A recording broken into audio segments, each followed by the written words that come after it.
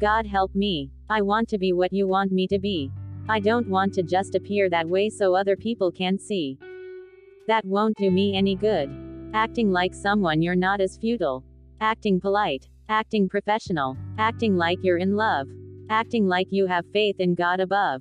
Why is it all an act? Can't it be real? The world might not know you're acting. God does. Are we all actors in our day-to-day lives? Remember, this is life, not a show. When the curtain closes and the audience is gone, then what?